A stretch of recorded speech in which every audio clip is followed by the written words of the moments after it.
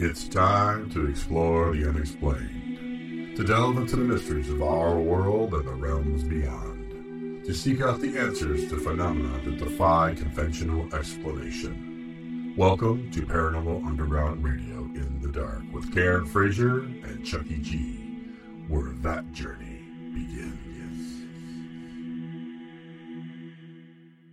Hello!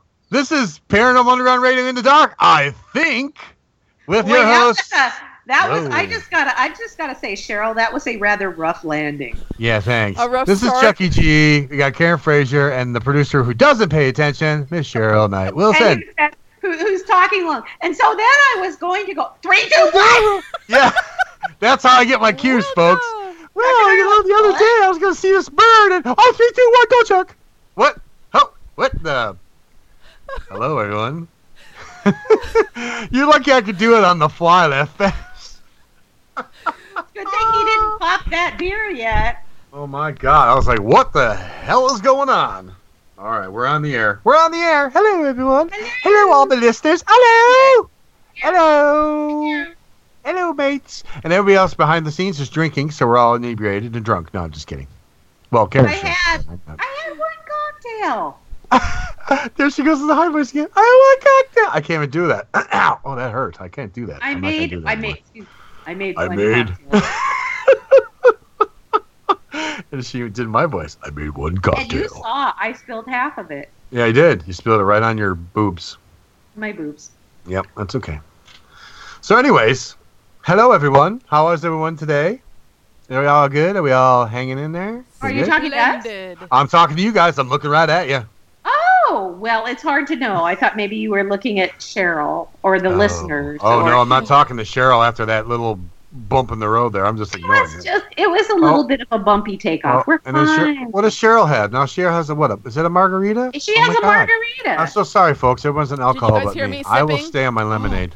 Oh, Chad put salt on the rim and everything. Oh, it's so good. Oh, okay. Mm-hmm. All right. Anyways, before everybody gets drunk and forgets what we're doing, this is a paranormal radio live show, and we are doing hosts and guests and stuff like that. So our guest this evening, Darely Berry. Darely Berry Jr.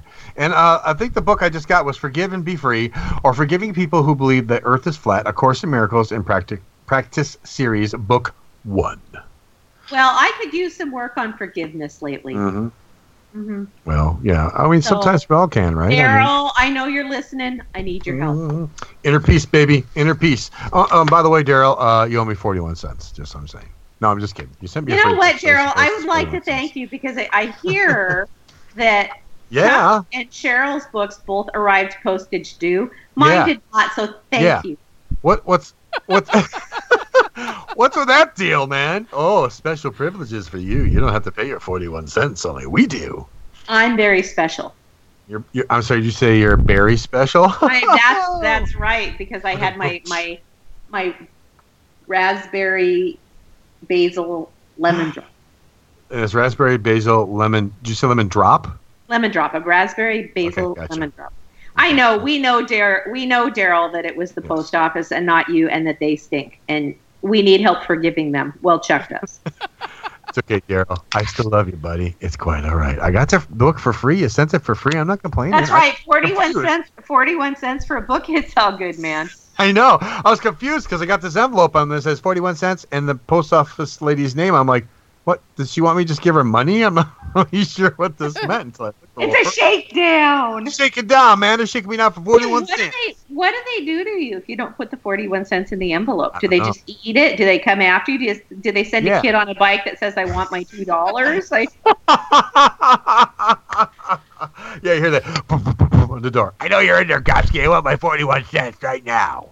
I want my $2. My $2. I love that movie, man. What is that? It's a John Cusack movie. Yeah, it is. It's a John Cusack. Oh God, what's the name of the movie? Better Off Dead, isn't it? Better Off Dead. That's it. Yes. That's hilarious. I want my $2. Funny. And that's what's going to happen if you don't give the mail lady her 40. Yeah, or she'll be waiting on the bushes, and I'll go to work, and she'll conk me in the head and take my wallet and take her dollar out of there. Or whatever. The cops, you'll be hauled off to jail. Be hauled off Pokey. Yeah, that's why Mr. Gasky is a federal offense. You owe 41 cents. It's like, you know what you say? Dude, I didn't mail it.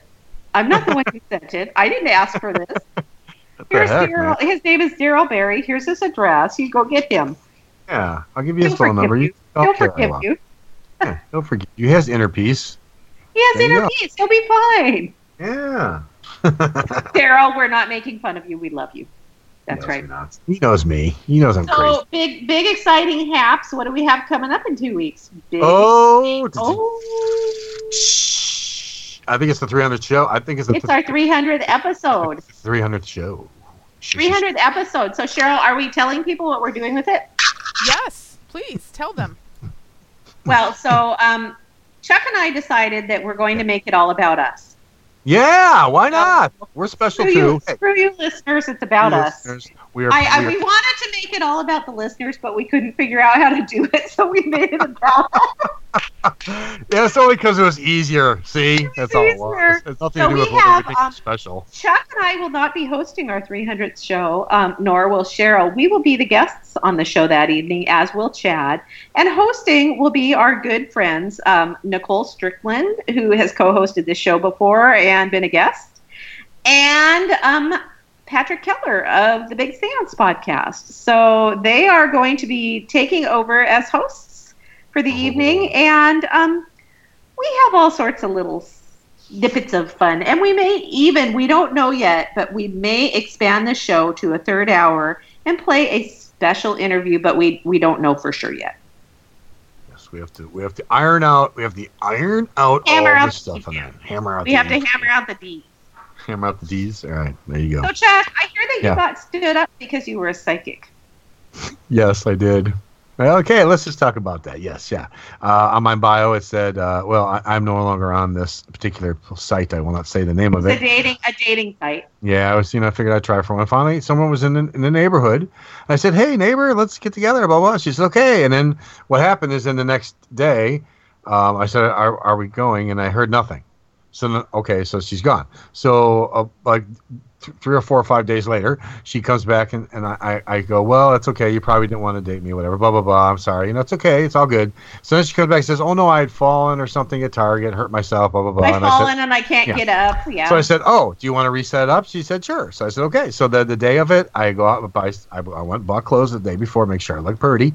I had all at work, getting all ready. 5 minutes before I got to leave, I got the thing going, oh, I just re-looked at your bio, and it says you're a psychic medium, so I'm afraid I'm going to have to cancel. I can't meet you. That was it. So who wants to date somebody that closed-minded? Not me. I mean, who apparently has bad balance. Well, it's like, I was like, but that's just a small bit of who I am. I'm a person. I'm still Chuck, and I'm funny, and I think I'm funny. I'm a person. Yeah, but some people are uncomfortable with the whole psychic medium thing. Yeah, so well, they just gotta get over it, because some people can be uncomfortable about people go to church, and some people are comfortable about being a plumber and whatever. Just quit judging people, man. Just have some inner peace and love everyone. Come on. Have some goddamn inner peace. Is that what you're saying? Yeah. No, I didn't say that. You said that. No, you said that was your tone of voice, though, would you just get some goddamn inner peace? Oh, my God. It's like, whatever. I'm like, zen it out. No, it's okay. I respect the fact that it made her uncomfortable, and that's okay. I just wish I had known sooner, before you bought later. Clothes. Yeah, and all that stuff. But it's okay. Yeah. Those clothes will come in handy. Yes, they will. And I do look handsome in them, I might add. So Jim has the exact same shirt. We're like 2 peas in the pod, I'm telling you. So if you come out here again, don't bring that shirt, because you guys might accidentally show up wearing the same thing, and then I would take a picture and say who wore it best. Well, great. It's gonna be your husband, because he's your husband. You can't say I did, because it would Cheryl, your mic's on. Your mic's hot. I know. Well, Chad was telling me to tell Chuck to go to psychicpeoplemeet.com. Oh, I'm like, there's one of those? Is that real? And he said no. I was disappointed. Sorry. Chad, thanks a lot, man. Thanks for here's the thing. Do you want to be involved with another psychic? Because I knew this couple, right? And they were both psychics. Or they said they were both psychics. Yeah. And they would play these, they would have fights about, who was the most psychic. Key and Moose psychic. Jim and I call it. Well, I don't want to do that. I'd like to find someone like-minded, and that at least it understands the field. She could be different. She could just be a tarot card reader. She could be. Cheryl and I are already married. You need to get over us, Chuck. Someday I will have a woman. No, that sounded wrong. You sound like a caveman. Sorry. Someday I will meet a companion. How's that? Someday my princess will come. Forgive. No, I don't know. It's all right. It's all right. Good. Real quick, before we go into the news, we must say hi to our chat peoples. We have, of course, our guest, Daryl E. Berry Jr. People. Tom Gott in chat. And Barb, too. Barb Gott. Yes, Barb Gott. Rob St. Helen. And Bree. Surprise guest appearance in the chat room by Bree Larkin. Hi, Bree. Bree, you need to be here in 2 weeks because you were here for show number 1. Seriously. And you really need to listen to show number 300 because you were part of the show from the start, man. Yeah, hi, Bree. Oh, my God. It's so good to see you back in there. All right. This is awesome. All right. Right. Well, she has a toddler, so yes, I know. And she's a busy lady. It's hard to find the time to listen do this. to us silly guys babbling on the air. Blah, blah, blah, blah, blah. Blah, blah, blah. It's the same. We're still talking about the same crap. Why did I just start listening again anyways? Paranormal, blah, blah. Well, you guys really sell the show. Way to go. Oh, yeah, I know. We're terrible. We're like the worst advertisements ever. All right, go ahead. Let's just get right into the thing. Can we just roll that thing? Thank you. Just when you thought the world couldn't get any weirder, it's time for our news of the strange and the odd. All righty. Our first one up. Juror dismissed from trial claims a visit by victim's ghost. This comes from CalgaryHerald.com. Perhaps if they had inquired about the eventual verdict, participants in the Lucas Strasser Heard homicide trial could have been avoided more than a month of evidence. Just one day into the multi-week trial on May 5th, an unidentified female juror indicated to Justice Glenn Pullman she was no longer able to remain impartial in the case. In a letter she sent to the Court of Queen Bench judge, read into the court, recorded by him, the juror explained she couldn't go on after hearing Crown lawyer Marlo McGregor's outlining the prosecution's case the previous day. I was presented with information that evening on May 4th, which I feel directly impacts my ability to act as a juror member on this case with an unbiased opinion, the juror said in her note to Pullman. I have a gift of being an intuitive medium, and although I do not believe this gift would impact my ability to provide judgment on this case based solely on the facts presented before me in court, I am wrong, she said. The unnamed woman then told Pullman she could explain to him what a medium is if he wished. I can describe it as an ability to hear, feel, sense those have died or whom are around or have been born, she said, before explaining it could impact her impartiality. Last night, the deceased's presented himself to me and made me feel what he went through as he was being killed, the intensity of his injuries, and the location of the wounds. He also showed me information related to those who beat, stabbed, and kicked him.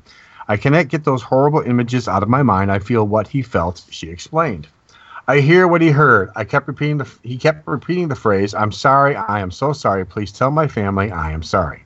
The woman then explained she wasn't asking Pullman to believe in the paranormal. She said, sir, I am not asking that you believe in what I experienced last night, but I ask that you believe in how this has affected me on a personal, mental, and physical level.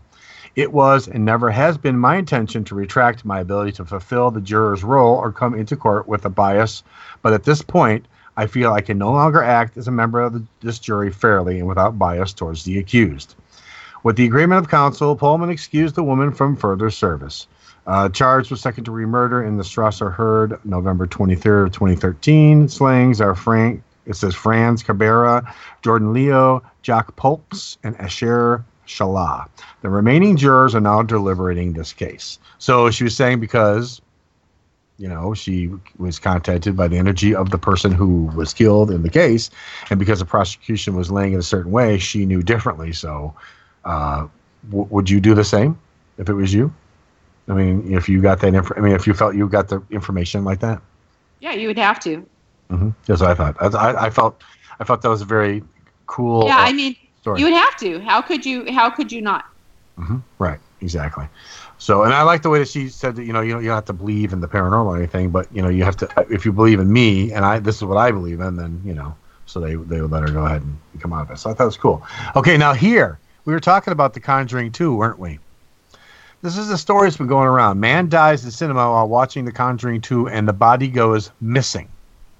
Okay, I heard this before. Okay, so the body of a 65-year-old man from India who died while watching the movie has since gone missing. The peculiar series of events which occurred at the cinema began when the man started to complain of chest pains near the end of the screening of the popular James Wan horror sequel, The Conjuring 2. The man was rushed to the old government hospital where he was pronounced dead.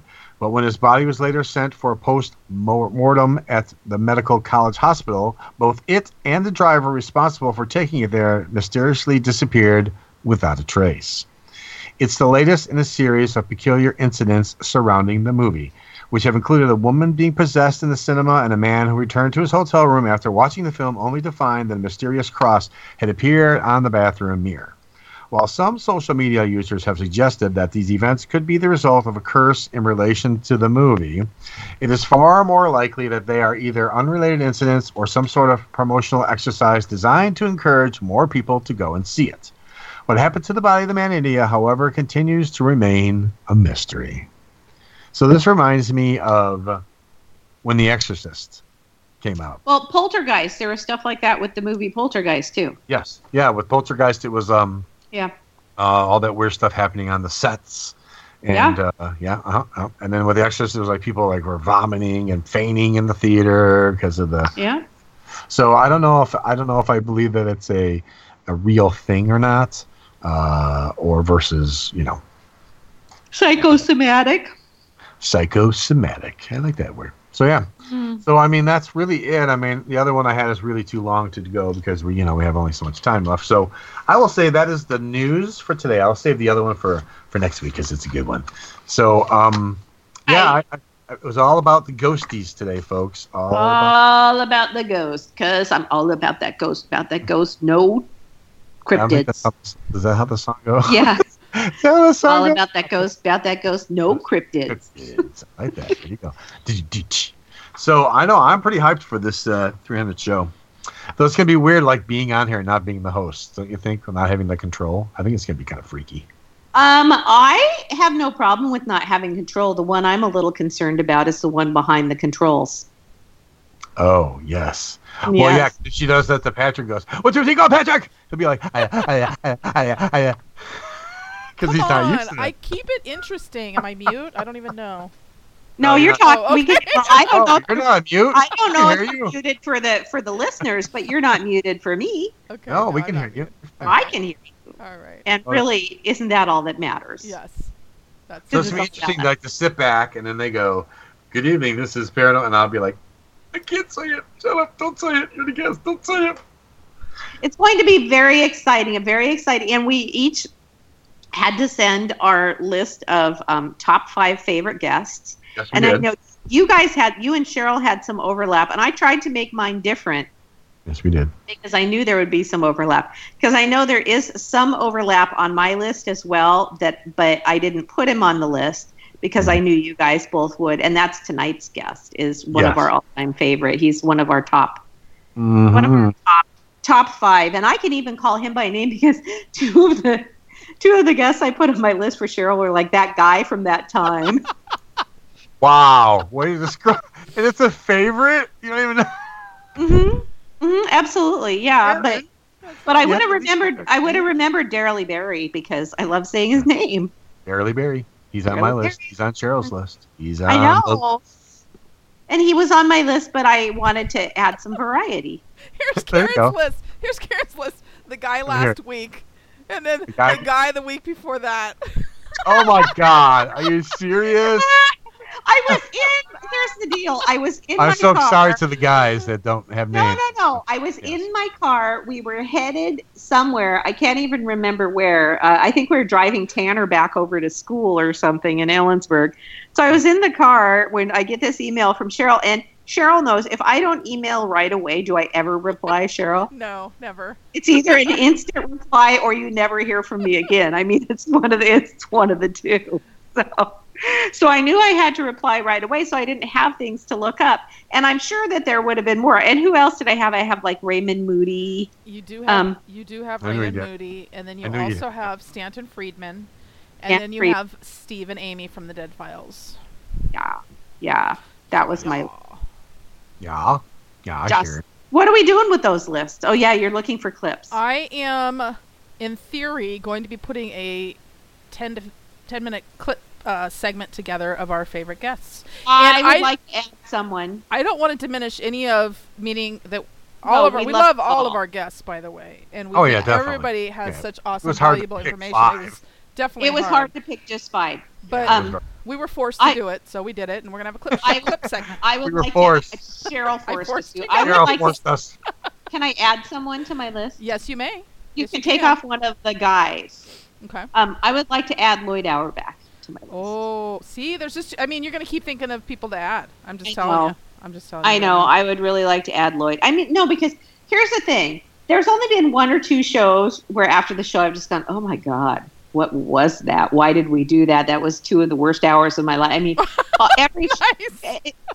it's only been 1 or 2 shows. That's not that bad, actually. And the rest, and for 300 shows, that's not bad at all. And the rest of them, every time, seriously, you guys hear me after the show, I'm just like, oh my God, he was my favorite. She was my favorite. Yeah. And so it's like, So hard. Yeah, it's hard. yeah, it's like every time I write a new recipe, it's my favorite.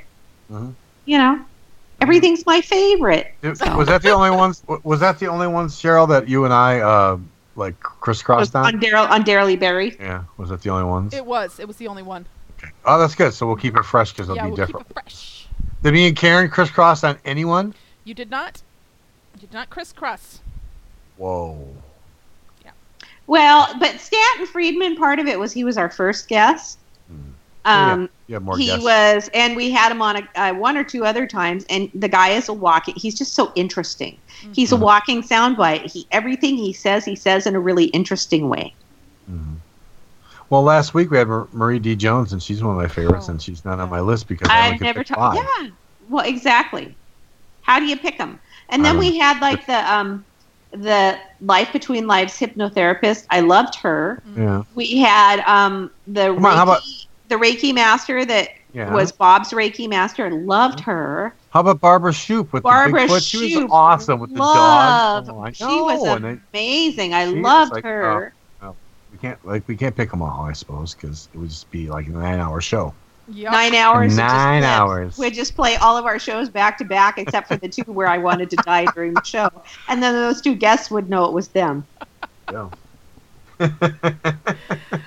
Oh dear. Oh, well, what are you gonna do, you know? So, but hey, I'm ready to. I am ready to talk to Daryl. I am ready to talk to Daryl. Yep. Ready to rock, ready to roll. All right, ready to something and lose control. Yeah, Something and something. it's a music. It's a song. It's in my Oh. head.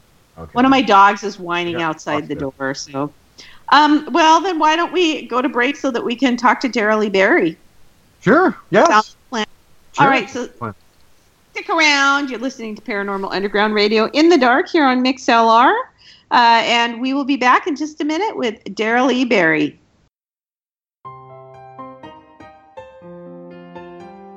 Hey everyone, it's Karen Frazier from Paranormal Underground Radio. I'm here to tell you about my latest book, Pioneer Spirits, Investigating the Haunted Lewis County Historical Museum. In the book, I got together with Patty Valdez, South Sound Paranormal Research.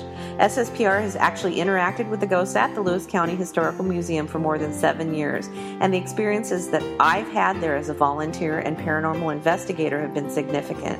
So I'm excited to share the story of the ghosts there with you.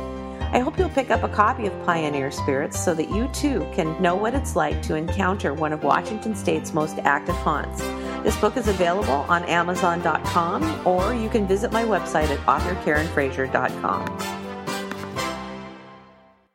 My name is Daryl E. Berry Jr., longtime practitioner, researcher, and explorer of things metaphysical, mystical, and cutting edge, and founder and director of Next to Density, a research, education, and development effort for personal and thus global progress, transformation, and development. My current and upcoming books include Travel Far, Classes on A Course in Miracles, and Next Density. For my books and other writings, videos, interviews, public talks, and workshops, and to schedule for consultations, classes, and courses, visit DarrellEBerryJr.com or nextdensity.org. Next Density. Change yourself.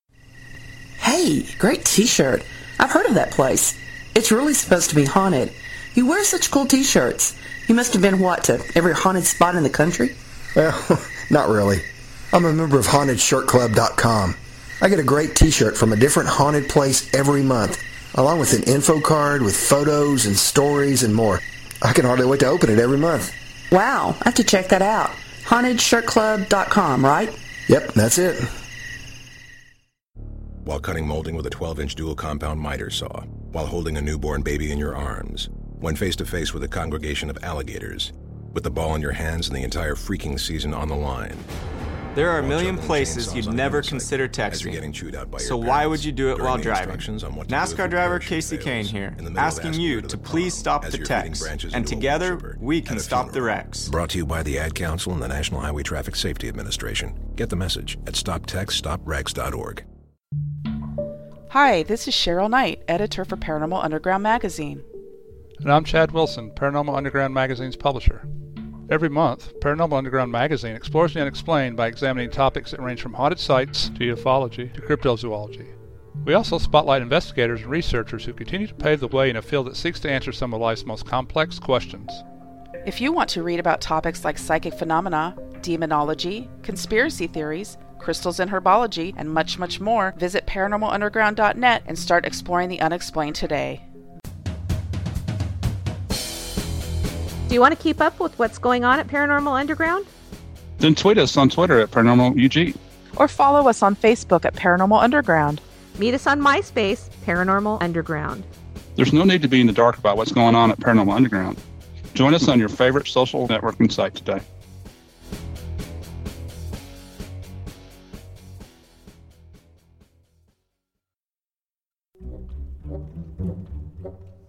So, you're looking for the best in paranormal radio? Well, you just found it. Right here on Paranormal Underground Radio in the Dark. Join me, Chucky G, and my awesome co-host, Karen Frazier, for topics ranging from the metaphysical to the unexplained.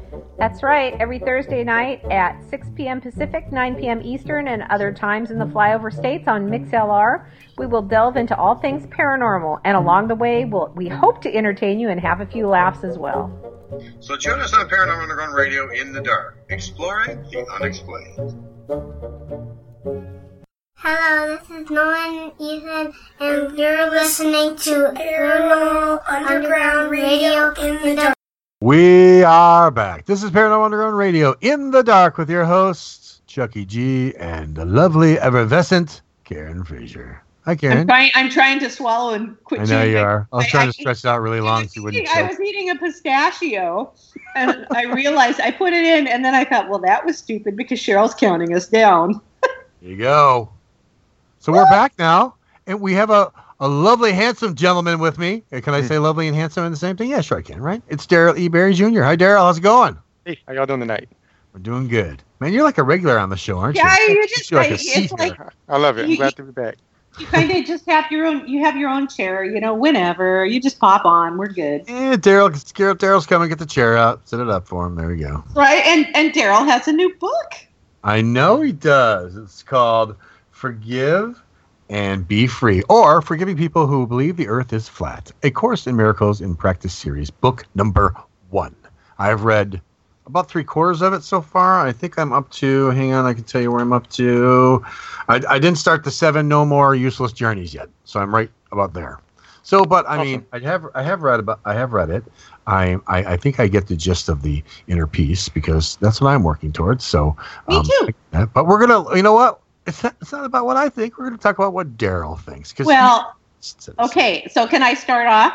You can go whatever, man. I'll sit back. So, Darrell, I find that after a period, I am great at forgiving. So, but in the first couple of weeks after whatever has happened, it's like a persistent thought. It's almost like a loop in my mind. This person pisses me off. This person has done this to me. This person. But after that, and even in meditation and stuff, I find that pervading into the meditation for about a 2-week period. And then all of a sudden it's like, So is that 2-week period kind of normal, or is there something that I can do to shorten that or make that go away? Well, one thing that has to be understood about judgment is that it never has to do with what we're judging. And that's one of the things that the Course tips us on to. Whatever we judge in the world, it really is an excuse that we're using to hide ourselves from the fact of the self-hatred that we have inside, which is really based upon the belief that we're separate from God, which is why we keep judging over and over and over.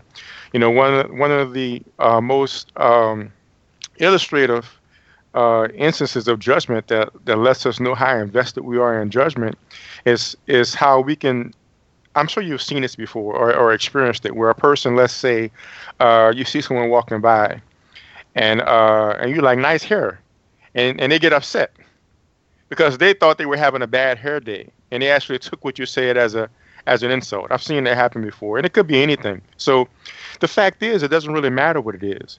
And until we get in touch with the unconscious aspect or source of the guilt, it'll never go away.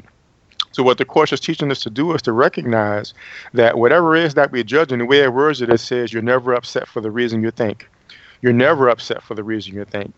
And what the Course does, it basically tips us on to the fact that we basically have two different sides of our mind. One it calls the ego, one it calls the Holy Spirit. The ego is based upon separation. And what the ego wants, it wants us to judge because judgment makes separation real. It doesn't matter what we're judging. So if we judge something and 2 months later we're not judging it anymore, and we think that, you know, we're in a good state now, but we haven't undone that judgment, the next thing we judge is really the same judgment.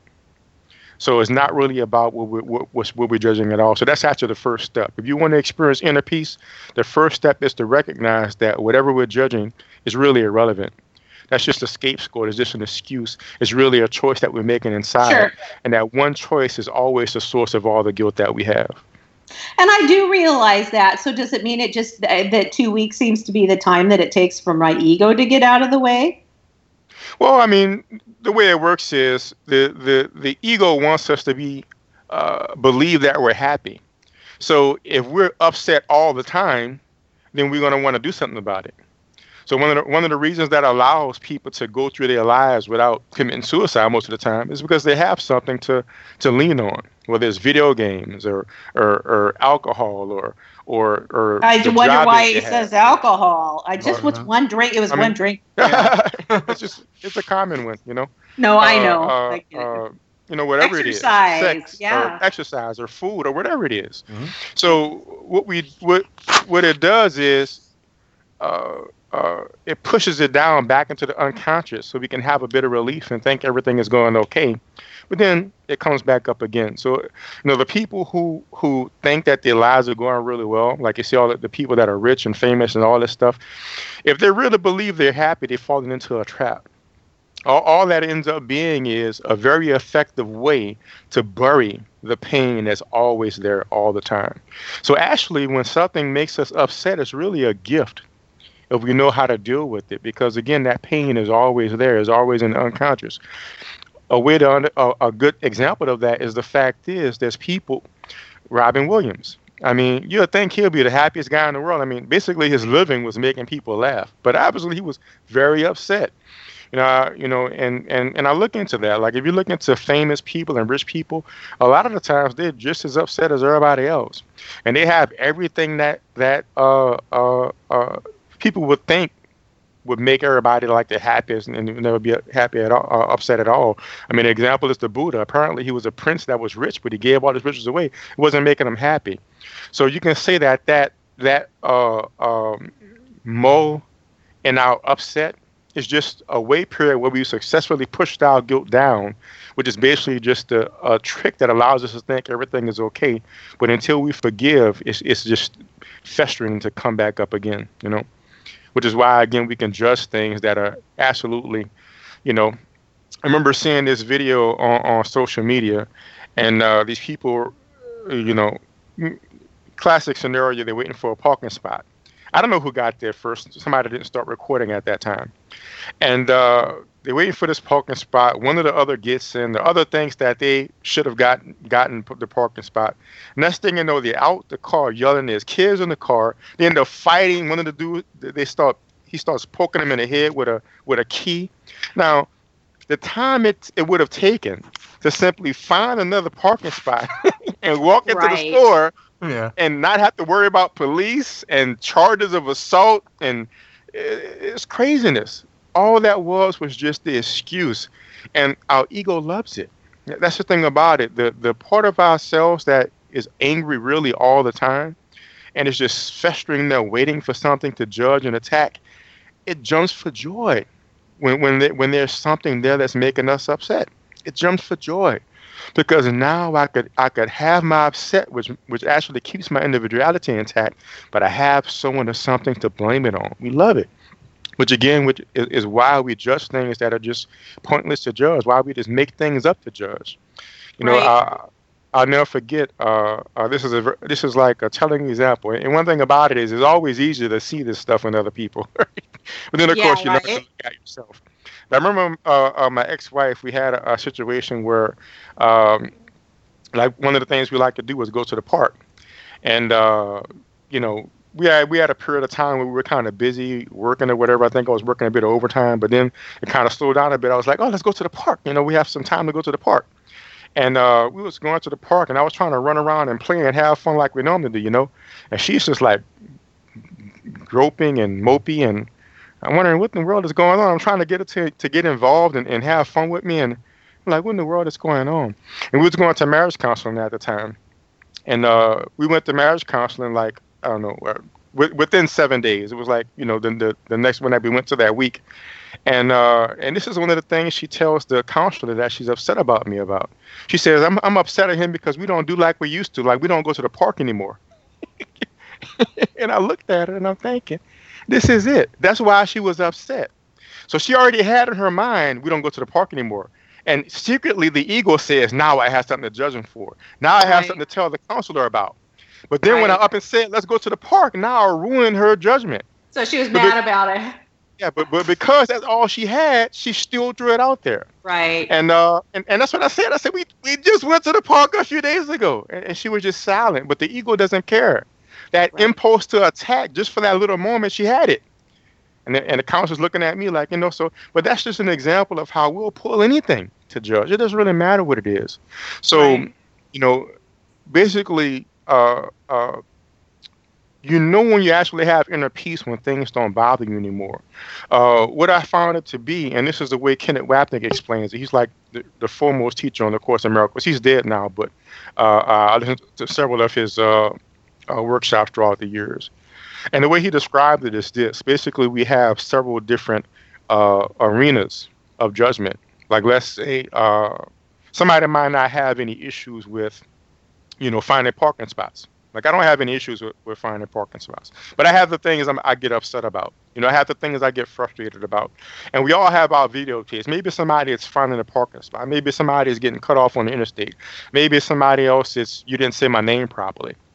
And what happens is, every time we forgive that thing properly and undo that guilt, it's sort of like erasing that tape. But until we forgive it, we play that same tape over and over and over and over. Maybe today is this person cutting me off on the freeway, and the next day is that person cutting me off on the freeway. But secretly, we're waiting for the person to cut us off on the freeway so we can judge again. Yeah. But when you start we I basically say that to my husband all the time. You're just waiting. You love being mad. I tell him that all the time. You love being mad at these little things. You love it. Right. That's the truth. That's the truth. And that's the thing about it. We all see this. Once we start to understand the dynamic, it's so apparent. And what happens is, once we start to undo that unconscious guilt, that same tape, it won't affect us anymore. So whatever it is he likes getting upset about, whatever that thing is, you properly forgiving it when it happens and it doesn't upset you anymore. Now the thing about it is we have like a closet full of cassette tapes. Yeah, right. So you may forgive the cut me off on the freeway tape, but then we're going to start pulling out the you didn't say my name properly tape. Yeah. So that's what it was about. It's a constant process of forgiving, recognizing that whatever it is, you're just a scapegoat, and basically it's like every single videotape is like just a pebble in our book sack that we're carrying on our back. This weight of unconscious guilt. Each time we forgive, we unload that bag, and when that bag is empty, that's the experience of absolute inner peace or enlightenment. And it takes years to get there. And one thing I did in forgiving people who believe the earth is flat is that I share my judgments. And if people only get one thing out of it, that would actually be sufficient. Let me tell you a story about one of my first. It actually was my first A Course in Miracles class. When I say I've been in this stuff since I was a kid, I'm not lying. My first Course in Miracles class, I was in high school. I was like a 9th or 10th grade. Usually when I went to this stuff, I was like the youngest person there. And I don't even know. I think I just saw it in a metaphysical bookstore, this flyer about A Course in Miracles class. I used to frequent metaphysical bookstores, and I said, okay, let me go ahead and check this out. And the guy was up there teaching, and this is my first introduction to the Course. And what he said was, the spirit was talking to him. Apparently, he was talking to this lady about something. And the spirit, he said, told him to start yelling at this woman and start cursing her out. And that's what the spirit told him to do, And looking at him, you can tell he was like having to force that out. He didn't really believe that. But he had two alternatives. It was either admit that, yes, I get upset sometimes, or blame it on spirituality. And that's the biggest, that's the worst thing you could do if you actually want to have peace. Having inner peace doesn't mean that I never judge. The practical side of reaching inner peace is having our judgments and acknowledging them, but learning to look at it differently, And that's what practice. So it's like it's being an observer in your own mind and in your own life. It's stepping outside of the emotion that we feel as human beings and stepping outside of that and catching ourselves in those moments. But you have to be careful not to make a denial. Right. What you're saying is we need to take ownership. Exactly. For that. We have to take ownership. Yeah. Not deny it. Not trying to be spiritual by pretending we don't get upset or don't get angry. And not lying to ourselves and really believing that you are the cause of why I'm upset. But like Chuck said, owning that upset, owning the fact that I'm upset, even acknowledging that right now I believe it's you, owning it all, not lying to ourselves. But then once we own it, then we start to look at where it's really coming from. It's really coming from a choice that we've made. And we have so many examples of that. Like, I've read stories about people like in concentration camps in Nazi Germany who were still able to live their life peacefully. Socrates is a good example. Apparently he was a very wise guy. But apparently the stuff he was saying was against, the tides of the day. And when they basically executed him, he still held on to his wisdom, and apparently he was fully conscious when he drank the poison, and he was even describing what was happening. You know, so it's possible that no matter what's going on, we can still maintain our inner peace. And the first step is really acknowledging the pain that we feel and not trying to deny it and trying to be so-called peaceful by denial. That will never work. And again, those little moles that we're not upset at that time, essentially that's really just denial. Usually we use something to bury it with, whatever it is. For me, it's often video games. Again, I still have the things I do. I hop on and play me a video game. Sometimes it's writing my books. Well, and the thing is that I think part of it also is recognizing our own drama and the fact that we like it. Because I was thinking about this, and I've been thinking about it a lot. I've been reading, rereading the Emmanuel books. The Emmanuel books, Pat Radagast. I'm familiar with it, but I never really. Yeah, I've been rereading the Emmanuel books, and basically the essence of the books is, look, we're all made of the same substance. We're all part of God. We're all one, and we immerse ourselves in the human experience because it's part of what we've come here to do. And while we're immersed in that human experience, we're caught up in the drama. We love the drama of the experience. And I see that very much in myself because I was thinking about it and I was thinking, I could choose tomorrow and this was when I was upset with somebody at the time, and I was thinking, I could choose tomorrow to step outside of this. I could choose a minute from now to step outside of this and to just float and be at peace and not fully immerse myself in that experience anymore. And there was a part of me that was saying, yeah, but you want to do this and you want to do this and you like to do this. And I mean, so we love our drama, don't we? That's right. And it's very purposive. A Course in Miracles is actually one of the, really actually the only teaching I found that really tips on why. And the reason why we love it, and the reason why we hold on to it, and the reason why we have a resistance to letting go of it is because judgment and attack is literally the matrix or the field within which our individuality, our very existence is based. Right. And I had an actual direct experience of this 2 years after I was studying the Course. One of the what the Course calls idols that I have, like the things in the world that we value, that makes us happy or makes us important or whatever. One of my idols is my intellect. Always was proud of being intelligent. And I was taking a cottage class. I was trying to force myself. I had to give up because I hate going to school. But I was taking a cottage class at the time. And I was applying the Course to that because I was thinking, if everything is an illusion, as the Course tells us, and everything is just a projection, then intelligence is actually a lie. Like the idea of intelligence that one person is more intelligent than another is actually a lie. It's a separator. It makes us separate from somebody else. That's the purpose of it. That's right. Because really, the mind is not intelligent or unintelligent. It's not old or young. It's just mind. And of course, you could even just go out of body and experience that. Or you don't even have to go to the level of the Course to get an understanding of that. But I was applying it from the level of the Course and recognizing that it doesn't really have any value. But what happened is when I really applied the Course's thinking to it, recognizing that there's no differences, we're all equal. It's just a lie. It's just an illusion. And being that it's such a cornerstone of my identity, what happened is my identity broke and everything disappeared. So one moment I was sitting in this cottage classroom, and the next moment, I mean, for a moment, there was not even a self to recognize a self. But at a certain moment, an I hit.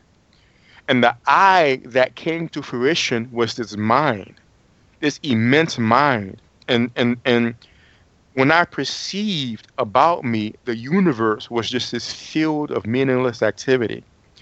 And as this mind, when I looked into this field, for lack of a better word, the self that I am now was just this little bitty speck amongst just a field of specks of meaningless activity. And there was an instant recognition that not only was this field that the universe is just this field of meaningless thought with these waves in it that manifest as, just like how if you look at an ocean, it's just a whole bunch of water, but you could differentiate waves. And that's all these different separate things they're just waves in this field of thought that's really just nothing.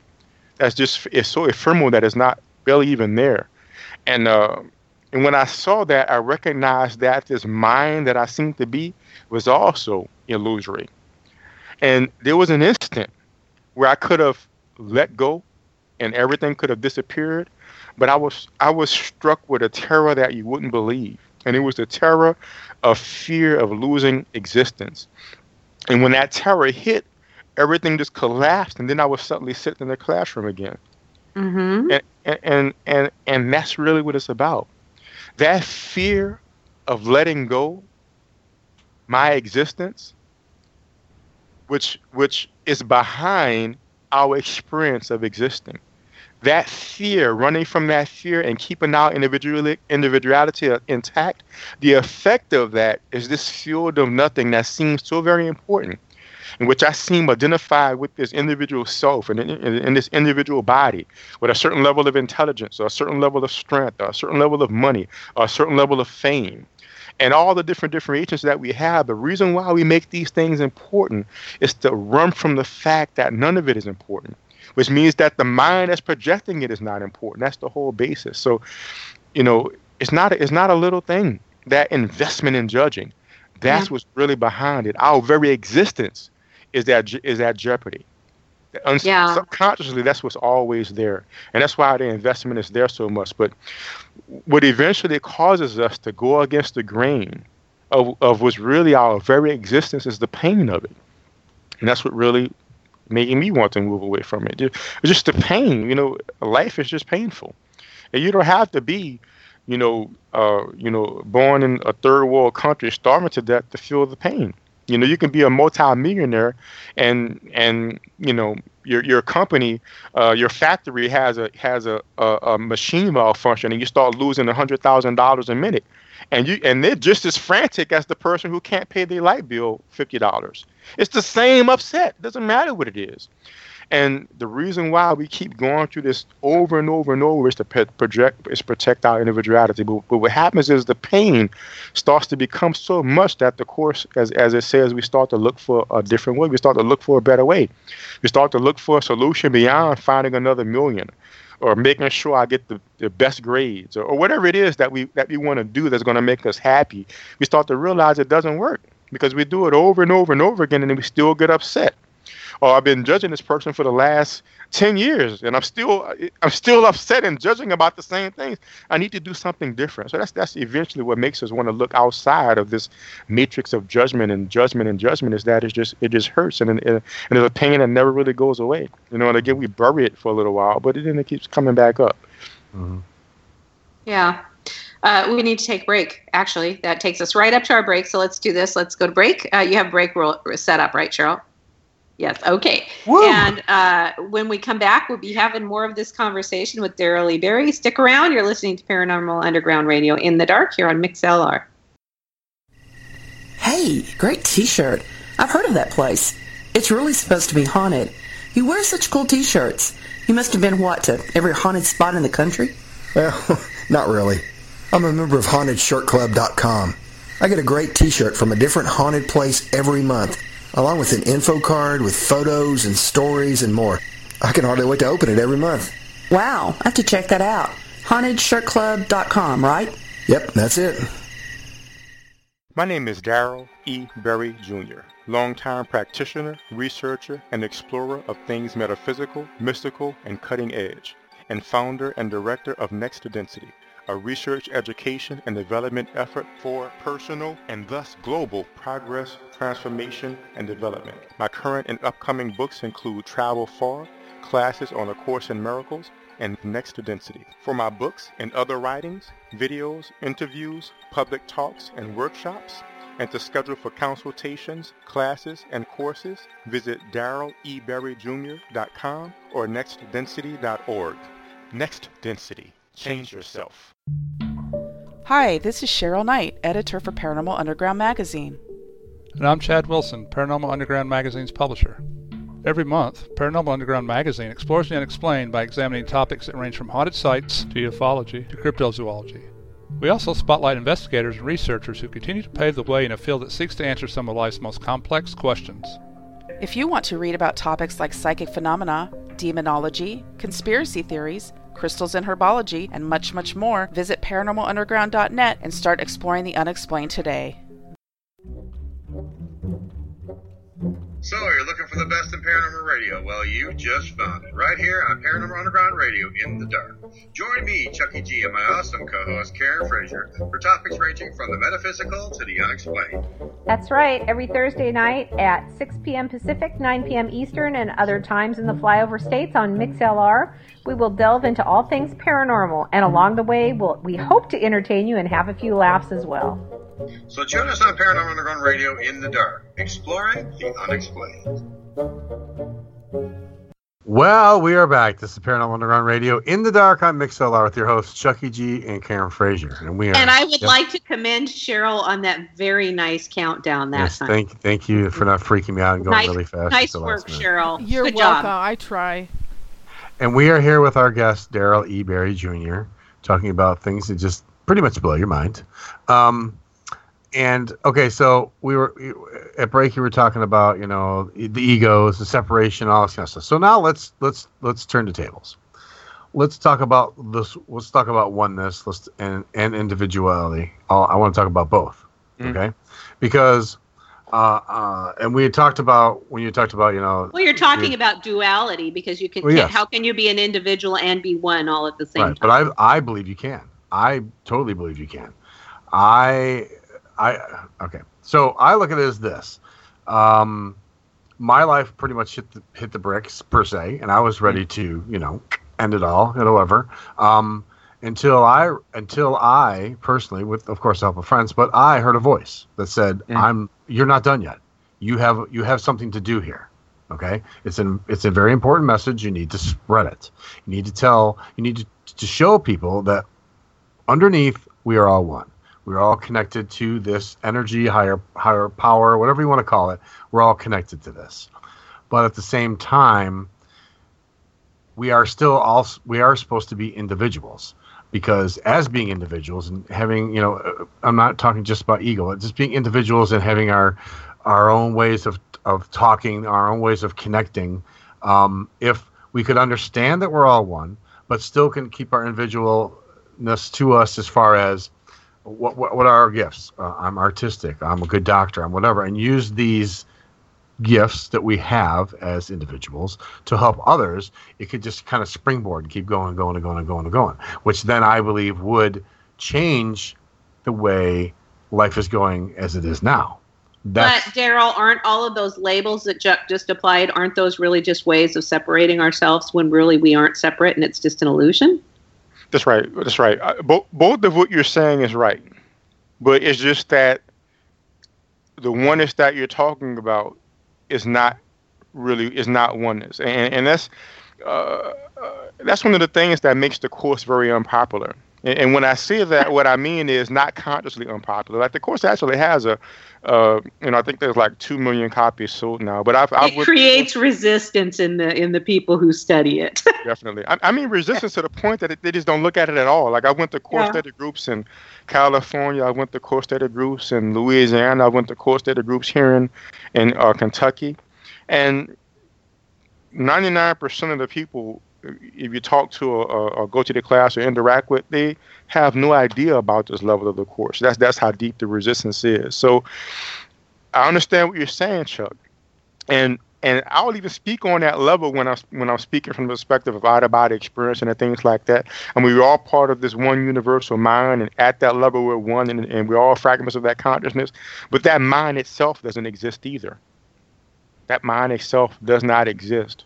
So, in other words, there's two different ways you can play it, and that's one reason why, in my overall teaching of next density, I have 3 different paths. One is enlightenment, one is meta-transfer, and one is ascension. Right? Mm-hmm. You can go the ascension meta-transfer way, which means that you go through dimension after dimension after dimension, and I went out of body, and I went up through the levels and through the levels and through the levels, and eventually I reached through the outer body state, the mind that's projecting everything, and from that in-body level, basically it's like we're one consciousness, and we're connected to what's called the source self. It's like a hand that has many fingers, and individual Karen is like a finger, and you have different other cells that's part of the same source self or higher self, but this higher self is also all connected to a higher self. This is a whole bunch of higher selves connected to this bigger higher self. And I don't know how many levels I have to go up, but eventually you go to this one big higher self that's at the top of all of it. So I will say that the what you're talking about, Chuck, that's the level of development you're talking about. Mm-hmm. That way would take you probably about 1 million years. Mm-hmm. Because there's a level at the I mean, of course, because we're making time, so we can make as much time as we need. Right. But I mean, if you think about it, we all have many lifetimes. I've went through the out of body and astral thing, and we have thousands of lifetimes. I've seen my different lifetimes. It takes all of those thousands of lifetimes to finally get to the level of awareness where you get to the next tier. And then that tier has another tier. Or if you go into the meta transfer level of it, where you go in body, and there's like Earth, and we're a third density planet where we go into fourth density. And there's like the Pleiadians. They're like interstellar race. They have no government, no money. They're more advanced. And then there's different densities above them. And eventually you get to the level of like Germain, where it's like this group consciousness. But again, that takes millions and millions of years to get to that level. But the Course is telling us is that because from the highest level, all of this is just one equal field of illusion, you don't have to go through all of that. All you have to do is look at the one thought that everything is projected from and undo that thought by forgiving all of the different reflections of that one thought. So in a sense, what you were saying, Karen, is that one thing that we have to let go of. In a sense, that's true. It's that one thought. That's one thought. But that one thought is buried underneath so many different projections and so on and so forth that is really impractical to try to speak about it from that level because, you know, we say I have that one thing to let go of, and then the next day we're upset. If we really pay attention and see all the things we're upset about on a day-to-day basis, I mean, it's innumerable. You know, we're upset about driving down the street and this person cut me off. We're upset about the customer that we have to talk to or the boss. And a lot of times we don't even register these upsets. We usually only register the most upsetting ones, the ones that really ruffle our feathers. But if we really pay attention to ourselves, we have a constant rant of judgments going on in our mind over and over and over and over and over. Things we don't even might not even consciously recognize as judgment. What happens is, and this is one of the analogies that Kitten Wathick gave, it's like our minds, our individual minds is like a tablecloth, a very, very dirty tablecloth. And it's like the dirt on the tablecloth is like guilt. And if you imagine like a family reunion, you know, you can imagine what a tablecloth would look like at the end of a family reunion. You know, there's breadcrumbs and barbecue sauce, and there's little children's handprints everywhere. And at the end of the day, when you go to clear off the table and you waste something else on the table, that doesn't upset you so much because the tablecloth is already dirty. So we don't really realize how much guilt is in our unconscious mind. So a lot of our judgments, we don't even register because our tablecloth is so dirty. It has to be something that's really strong to ruffle our feathers, you know what I'm saying? But as we start to clean that actually, let's go to the total opposite end. Let's say you're about to have your wedding. The reception for your wedding, let's say. The reception didn't start yet. You want it to be perfect. I've seen wedding fail videos. And things that on the regular day at the park, you know, like let's say the bride trips, it might not be a big deal if you're at the park and you're joking around. But on the wedding day, she will run out the building crying because this is my wedding day. Everything has to be perfect. So imagine you have this pristine reception area and someone wastes a pot of gravy on your... It's horrible. You're ruining my wedding because the tablecloth is clean. So what happens is as we start to clean our tablecloth with forgiveness, those little bitty stains that we didn't even notice before, we start to notice. And we start to see how all pervasive our judgment is. So that's why it's not really practical to try to focus on that big thing, because really all we're doing is we're denying all the little things. When in fact all of those little things is really a reflection of that one thing. And let me read a verse from the Course that perfectly illustrates this. This is in chapter 18 of the Course, one of my favorite verses for those that have your course book with you that's listening or who are listening later. This is on page 372 of the text of the real Course from the Foundation of Inner Peace. And it says, "You who believe that God is fear made but one substitution." That one substitution of separation for oneness. The one choice to believe the separation from God is real. And again, that's why it doesn't matter if you're in the third world country or you're a millionaire. It doesn't matter if you're in the physical dimension or you're connected with some higher being or using all of your gifts to make the world better. It doesn't matter. It's all still a reflection of that one thought. It has taken many forms because it was the substitution of illusion for truth, a fragmentation for wholeness, many forms that seem good and bad, that seem high and low. It has become so splintered and subdivided and divided again over and over that it is now almost impossible to perceive it once was one and still is what it was. That one era was brought truth to illusion, infinity to time, and life to death was all you ever made. Your whole world rests upon it. Everything you see reflects it. And every special relationship you have ever made is a part of it. Every hate, every judgment, every fear, even every enjoyment. If we have an enjoyment that we believe is based upon the world, I get what I want, now I'm happy, is really pain in disguise. And we know this because what happens when the thing goes away? What happens when the newness wears off? Perfect point. We know what happens. We're just as upset and just as lacking as we was beforehand. Doesn't matter if it's good or bad. It's all a part of that same thought, which is why the pain never goes away. But it says, everything you see reflects it. So we don't have to try to get in touch with that one thought. All we have to do is recognize everything I see because it's a reflection of that one thought. All I have to do is forgive this. And when we forgive every single thing, big or small, because everything is a reflection of that one thought, when we forgive everything, we have forgiven that one thought. So that's how you do it. So can we back up for a minute? Is that one thought that I am separate? That I'm an individual? What is that one thought? Is it that I'm separate? Right. It's absolutely, but this is the way it can be misunderstood. It's not a thought that I am thinking. It's not a thought that you, Karen, are thinking. You are a thought in the mind of that mind that's having a thought. One. That's right. So it's not, and that's how we know that we're not really addressing it. When I think I have to let it go, you're nowhere near it. Because you don't have to, you're just a projection. That one mind has to let go of that one thought. That thought has taken many forms. And we are one of the forms. That's the frightening thing about it. So I don't have to do anything except for address the small things and recognize those as the thought that is being thought. That's exactly right. Because we are projections of that one mind as well. Right. So tell me what that looks like, though. All right. Tell me what that looks like in my life. Certainly. So let's say something obsessive. Doesn't matter what it is.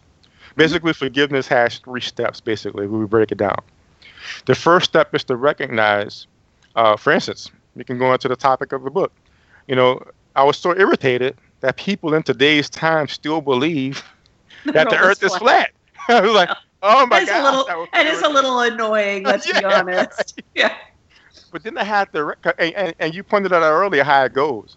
That thing comes up, and before we realize it, we've been on a 5-minute rant judging these people. Before we realize we're saying, oh, these people are so stupid. How can they believe this? And what about this? And what about this? They can know it from this. And next thing you know, we have a whole, and that's what I did. I actually started to note what I was judging. And next thing you know, I had a paragraph of judgments.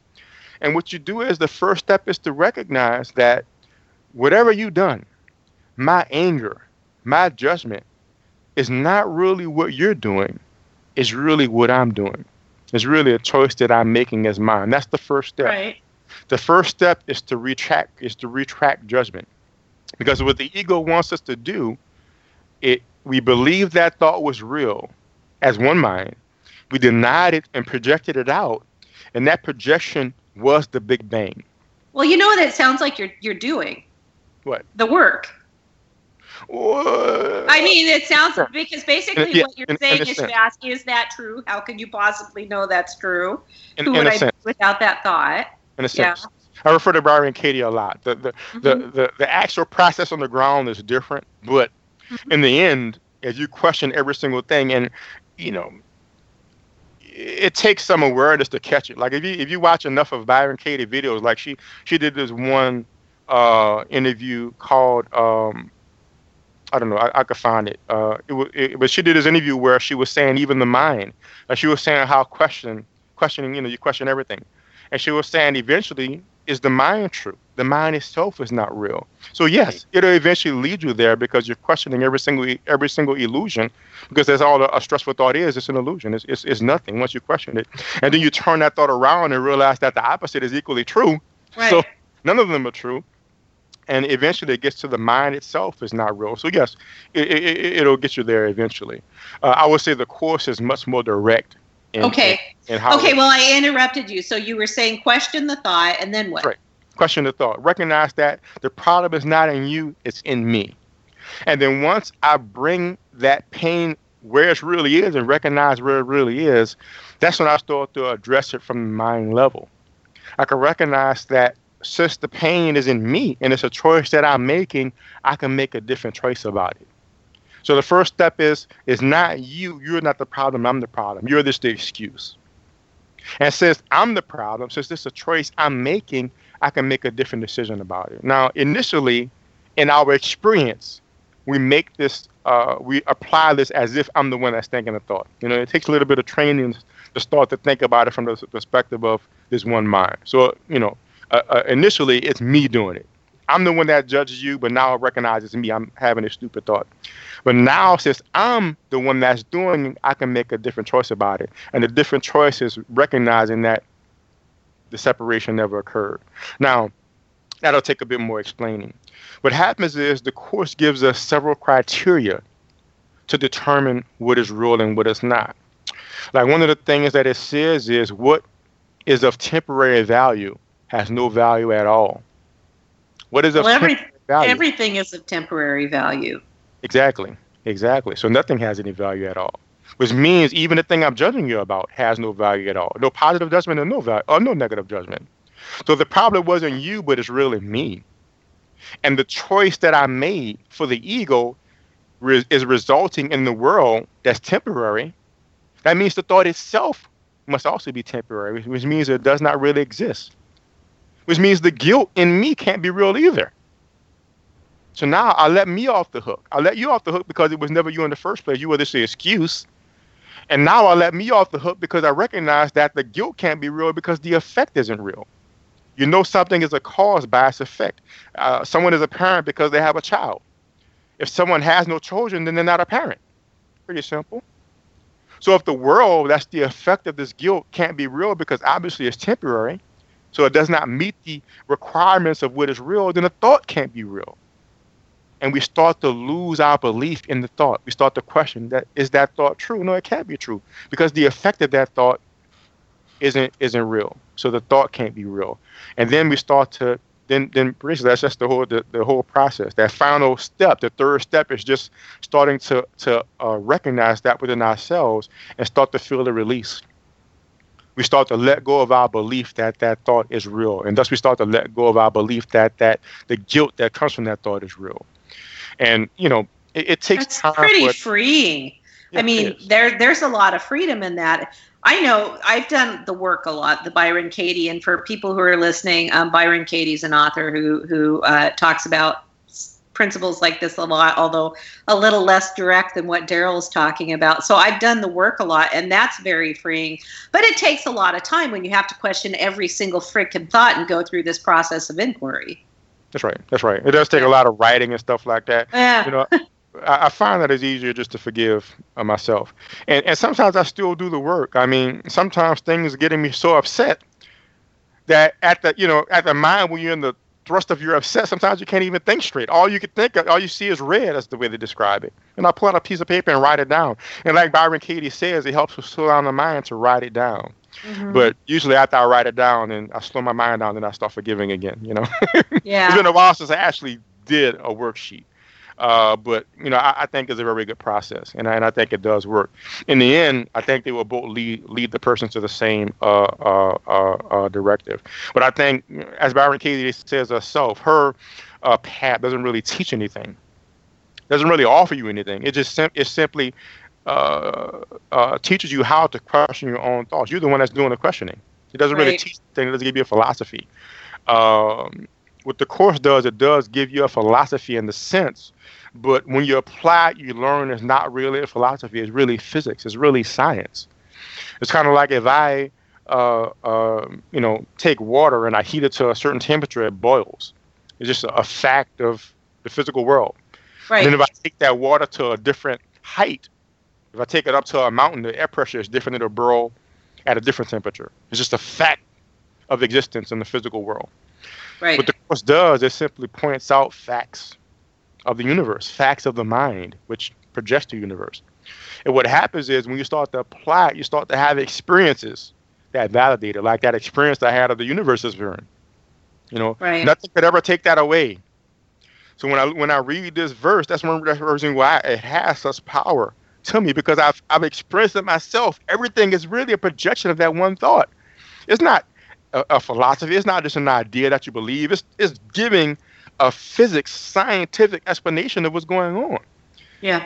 And what happens is when we start to practice it more and more, we start to have these experiences more and more. But just the experience of peace, like you're saying, is very freeing. I remember the first time I had that experience where I remember exactly what it was, but I just remember so clearly having an experience where something used to upset me and it just didn't upset me anymore.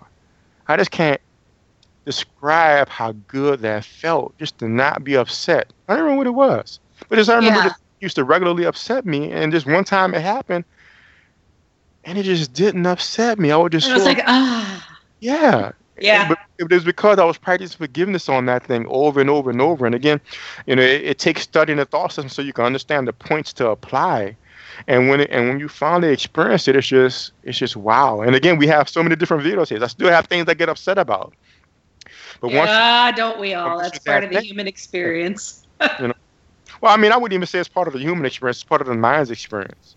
Because every single thing is equally mind. You can see pets get upset. Yeah. Animals get upset. They're still part of the mind. And of course, there's aliens. They get upset too. There's people on other planets. It's not the human condition. It's just mind. We're all fragments of this one mind, living out the same dynamic over and over and over. Because again, as we read earlier, everything is a reflection of that one thought, that one dynamic. This one mind believes a thought, denied it, projected it out. Because we have a world of denial and projection. And all anger is its projection. I'm taking the guilt in me and I'm saying you're responsible. Even if it makes absolutely no sense. Even if you took me to the park just a few days ago, I'm still going to say I'm upset because you didn't take me to the park. You never take me to the park. That's right. Exactly. Because we don't care what it is. It's just an excuse.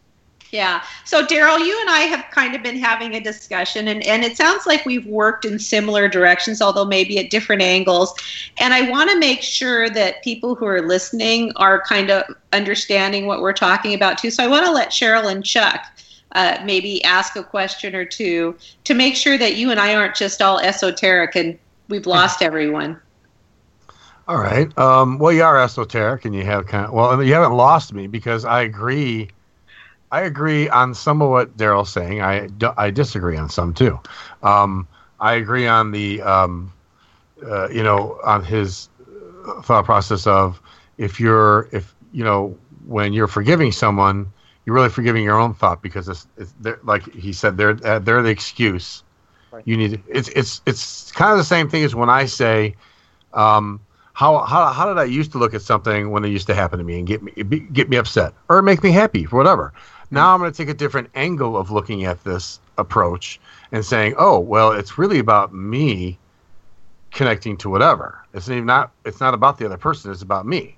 So once I can understand how to control or change my thought process or my feelings or however you want to say it, then it becomes like, oh, well, I'm not bothered by it because it really doesn't matter, because I know how I can I know how I can deal with it, like something that used to make me upset before would not make me upset now, because I know oh, it's just the way I'm looking at it that's making me upset, not the action that's happening. So I agree to that. What I feel is a little different how my thought process is, because I don't get too esoteric like you guys do, is that I think it's important that we have individuality. I think that's important. That's important to me, because I think it's because we are emotional beings and we have these emotions, it's part of what we use to learn what we want to learn. Because my thought process is that we learn certain things and it gets taken back to the oneness, which then grows with more thoughts, more emotions, more feelings. It just keeps getting larger and larger and larger, learning more and more and more. So for me, each individual person adds to that. If we were all the same, if we were all just the same, blanketed, what would be the point? You know what I mean? I think that's why God, whatever you want to call him, or the oneness, that's why we're here. It's to make these little differences to add to it as a whole. And that's just my personal thought process on it. So, but yeah, I do. That's a common perspective. Mm-hmm. Yeah. But I do agree. There's a lot of points that I do agree upon. Like the forgiveness stuff. There was a couple other things you touched on that I totally agree with 100%. But yeah, that's what does separation, because I am an individual. So, and I believe that it's, at least for me, it's important to be that to a certain extent. Though, going through what I've gone through, and going to that level where, there were voices coming to me saying, "Okay, you're done. There's nothing else here for you to do. Your life's just kind of crashed and burned. So let's just call it a day. Good job. Whatever." And then when I got to the point where, okay, I'm just going to do it, then I heard the voice. It was more an inner voice than an outer voice, though there was a connection to the oneness, because I think that's in all of us. I think we're all connected that way. But it was telling me that, like I said, that you have a purpose. I think everybody should have a purpose. And So Daryl, you're not saying that we shouldn't live our individual lives and do the things that make us individuals while we're here as humans, but that we need to address the judgments and the pain, correct? Well, it's not even that we need to. The Course is not trying to take anything from us. Exactly. This is what happens. This is all the Course is saying. This is all the Course is saying. What you're doing is painful, and this is how you can stop having pain. Mm-hmm. That's basically it. Yeah. And I get that. If you choose to. Well, no, I get that. It's like I was talking about that one thing, that one finger that I'm hanging on by. Yeah, right. And exactly. I feel like I could choose to just let that go and sort of free fall and float. And it would all be great and wonderful. But then I wouldn't get up tomorrow and dance, and I wouldn't get up tomorrow and run, and I wouldn't play the piano, right. I wouldn't write my books, and I wouldn't talk to you lovely people. And I love the human experience. I love the emotion of that. Yeah. There is that even though there's pain sometimes, Daryl, wouldn't you say that there's also an exquisiteness in some of it that we seem to savor as humans? No. Any good that we think is intrinsic to the world is really just pain in disguise.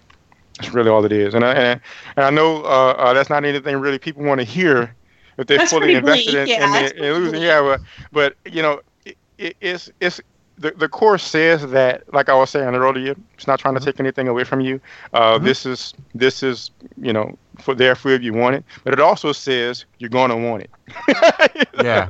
Well, and I do have a lot of inner peace since I've changed my viewpoints, and I've done a lot of what you're saying. In fact, just forgive from my end. You know what I mean? It's all about what I can control, and I can control my thoughts and my actions. So I use that when people get mad at me, when people, like for instance, I had a lady today who got mad at me because I assumed she had no money in the bank.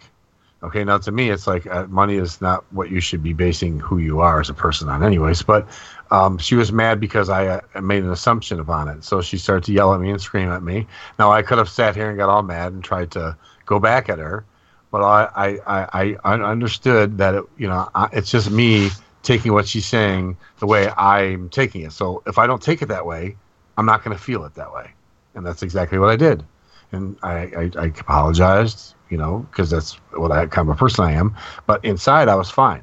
You know, like when she was gone, I thought I would be angry, but I wasn't. I was like, I'm fine. You know, it's good. That's the way I looked at the situation, even though it was presented to me in a different way. So I do understand, you know, getting that inner peace and wanting to be better, I guess, a better person. So, yeah, I do. I get that. Well, this is the thing. Eventually we start to realize that the individual self is part and parcel of pain. Because the source of all pain is that investment in that one error that we was reading earlier. And everything here is a projection of that one thought and that one investment. And our what we think of as our individual self is just another reflection of that that one mind that's making the projection. Mm-hmm. So the fact is, as an individual, there's really nothing we can possibly do to be happy. We can lie to ourselves, but as we discussed earlier, what happens when the newness wears off? The newness wears off of everything. I mean, can you think? I mean, really, can you think of anything that at some point the newness didn't wear off? Whether it's a person, a relationship, whether it's a car or whatever. You know, mm-hmm. I mean, even if it's something that doesn't change in the world, like drugs. Mm-hmm. They have to take more and more each time. Right. At first, it's just a few puffs and they're fine. Then they got to be 5 puffs. Next thing you know, they're an addict, and then they're in the gutter, and then now they're in rehab, and they realize it's not really it's just a bad habit now. Mm-hmm. That's because nothing really works. Mm-hmm. You know, but again, huh? No, I was gonna say, but I mean, I can think of something that makes me happy always, and it's my daughter. My children make me happy, regardless of what they do or what they say or how they act. I can always. You're saying you've never been angry at your daughter? Oh, sure. I've been angry at her, but I'm not saying that. But I'm still saying at the same time, all in all, she still makes me happy. You know what I mean? Yeah, there are emotions connected to it, of course. Yes, I mean with anything, but I mean as a general feeling, yeah, I would say that for the most part, she makes me happy more than she makes me angry. This is how you tell the difference, because the ego is very tricky. Mm-hmm. If the love and joy we have is real, what that means is that it's absolutely universal. Absolutely universal. Mm-hmm. So, if you love your daughter in the way that you don't love everyone else equally, mm-hmm. then it's temporary. Then it's ephemeral. Oh, boom. Boom. Yeah, that makes total sense. Yeah. I mean, it can't be any otherwise, because, you know, a good example is we was talking about Byron Katie, and I'm, of course, into non-dualism, and I actually found one of her first books is called Losing the Moon, and it's Byron Katie teaching non-dualism. Because if you go into her original experience, she had a universal experience. She totally did, yeah. Exactly, and that's the well from which the work comes. She woke up on the floor with no sense of herself after a period of huge turmoil. Exactly. So that's where it comes from. But again, she does it in a form that's not so apparently non-dualistic, but the core of it is non-dualism. But that was just some background on it. But in this book, what happened is apparently there was a Jew who was in Nazi Germany, and the Jews made him work as him or her. I don't think they specified the gender, but this Jew was made to work as a housekeeper for this Nazi soldier. And what this Jew noticed was he would go out and just shoot Jews on the whim. Like he would go out and just, let's say a Jew in a concentration camp made him, tripped. Anything, he would just shoot him, just on the whim, or just hurt him in some kind of way. He just thought nothing of it. But he would go home, and he would be very loving to his daughter. And he had a pet canary who he was pet. And Byron Katie was like, and they was asking Byron Katie, well, what's up with that? And she was like, it's like she said, do you step on the grass and avoid the flower?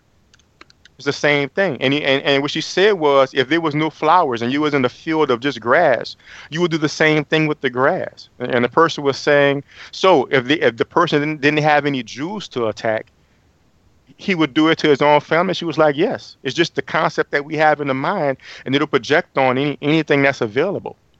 So if we think we love one person, and we hate anybody, then really we don't really love that one person. Not really. What we've done is we've made that person a special love, and we made everybody else a special hate. But underneath it is the same investment in separation, which is only hate. Because that investment in separation is the belief that I destroyed oneness. I destroyed perfection so I could exist. There's only hatred behind that. That's why the Course says the world was made as an attack on God. So we try to hide that by finding things we like and the things that we appreciate and the family members that we love and the children that we love and so on and so forth.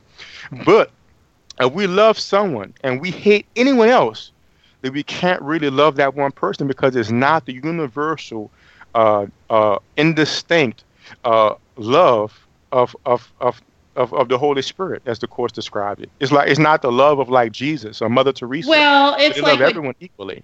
Jesus said something about, what you do for other people, you do to me. Or there's a parable that he talks about, and I can't remember the exact verse, but that's exactly what he's talking about. That's right. Is that as you do to others, you do to me. Yeah, as you do unto the least of me, and so on and so forth. So that's really, but the thing about it is, the reason why we're so afraid of that is because that specific love is based upon being an individual. Like you were saying, Chuck, you think individuality is important. Specificity. So we have specific love. My daughter makes me very happy, but you, yeah, but you're an idiot. Gotta watch out for you. Yeah. You know? And there's Yeah. nothing wrong with that. And the Course is not saying to judge ourselves for that. But what the Course is saying is eventually we will realize what's really underneath that. What's underneath that is making differences real, making separation real, making this person lovable and this person hateable, making this person good and making this person bad, making you my special friend, making you my special hatred person. And behind that is a hatred and pain that we wouldn't believe. And again, the Course is not trying to take it away from us, but what's going to happen is it's fine that we have our special loves and we love our daughters and we love our friends and we love our parents, and it's fine to have that. But what's going to happen is when we start to look at the people we hate and we start to forgive them and we start to have this letting go of our hatred for them, we'll start to recognize a love beyond the love we thought we had for our daughters and our parents. We'll realize there's a love underneath that's so pure and so universal and so limitless that it can be bound by nothing. It's not based upon you being my daughter. It's not based upon you being my friend. It's a love that's so pure and so perfect that it's unchangeable, which is why, even you can nail me to a cross and I will still love you so perfectly and so purely because I am that love. And that's what the Course is leading us towards. It's a love and a peace that's absolutely unshakable. It doesn't increase because of my genetic relation to you. It doesn't decrease because of what you did or didn't do. It's absolutely sublime. So again, it's not trying to tell us, let me stop loving my daughter. Fine, we can do that. It's not telling us to stop having our things we love, our chocolate cake and our movies and our TV sitcoms. But what we're going to learn is when we start to apply forgiveness to the stuff we hate again, we're going to be able to look at even the stuff we think we love differently and realize there's a love even beyond that we never even considered before. And that's what it's really leading us towards. So it's not trying to take anything away from us. What it says is we're not trying to take away the little that you have, but it's really just a little that you have. You think you have something, but you really have nothing. The love I'm directing you towards, you're going to really know what love is. So, that's what we're going to find out. Cheryl has a question. I don't know if I can follow up that last one. I'm going to take us totally off course here. And I hate to do that because this is like... Well, we only have about 15 minutes left. Blowing my mind here. I had something happen when was it? Last month. And I was laid down to go to sleep. And I just thought, I'm just gonna relax for a few minutes, And so I closed my eyes, and within seconds, this type of thing had never happened to me before. And within seconds, I saw like a movie in front. My eyes are closed, but I saw like a movie with my eyes closed. I could see stars whizzing by, and then planets in great detail were going by, and then all of a sudden I zoomed up and stopped, and I had a planet. This just sounds I had a planet on this side and one over here, and then right in front of me was a man with his back turned towards me, and all I could see was his shoulders and his long blonde hair in the back of his head. And it was so startling. I mean, it was just, 10, 20 seconds, however long this happened. And it so startled me that I just opened my eyes. I'm like, what in the heck just happened? That is the weirdest thing. Like, I've never, when you close your eyes and you go to sleep, sometimes you see images and you see things, but not like this.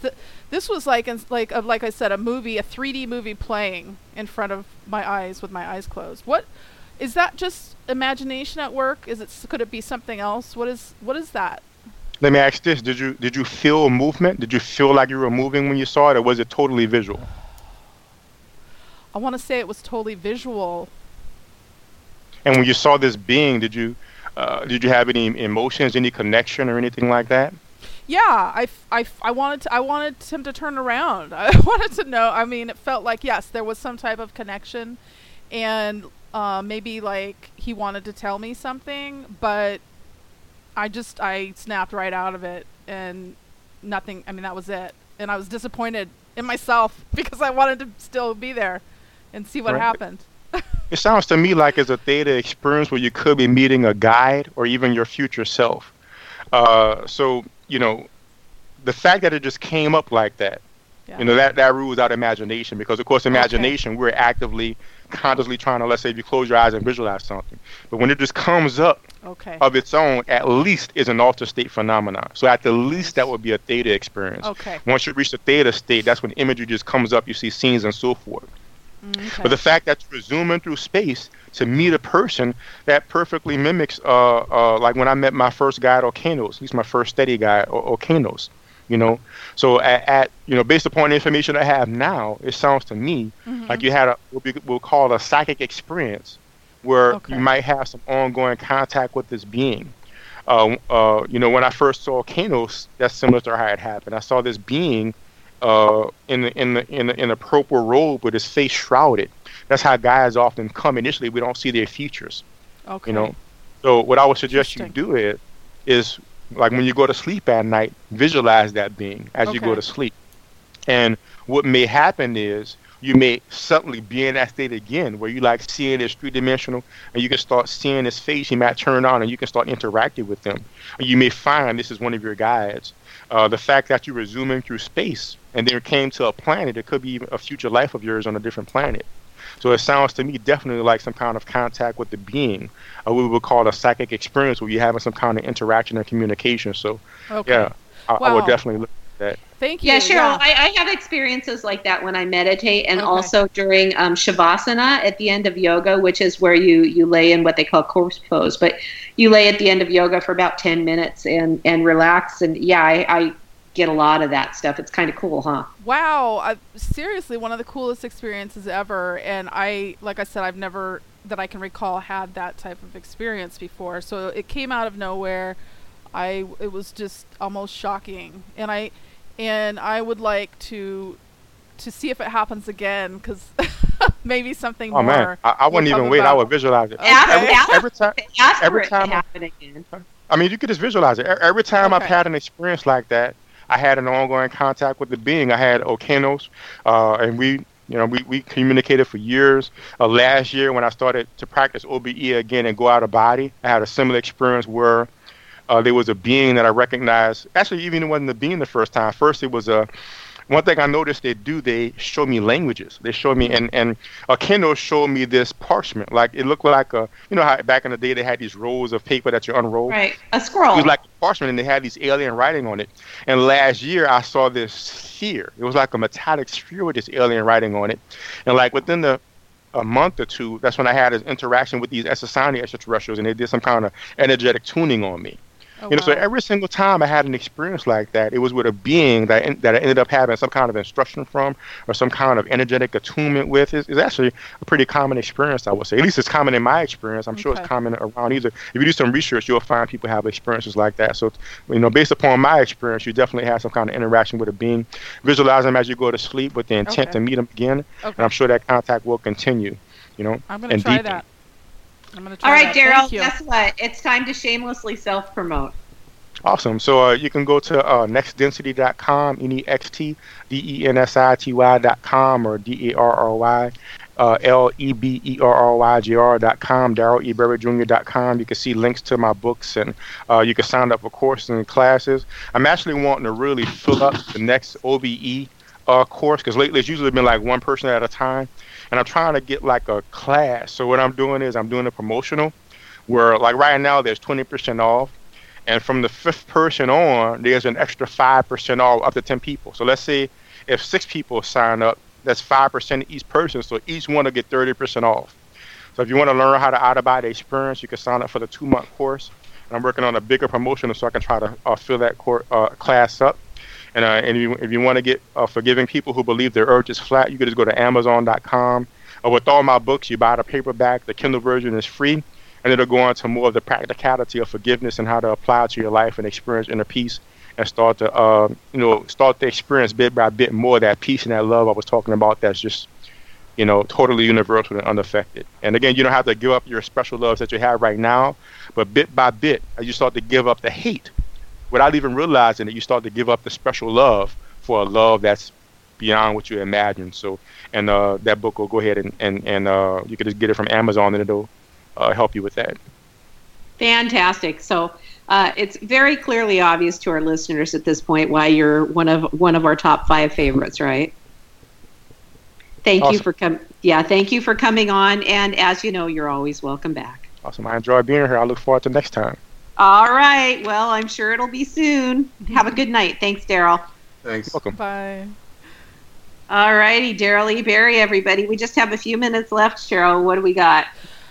Next week we have Patrick Keller, and Patrick co-hosted a few weeks ago on Paranormal Underground Radio, and he is a paranormal investigator and also the host of the Big Seance podcast. That's June 30th, next Thursday, so come check us out then on MixLR.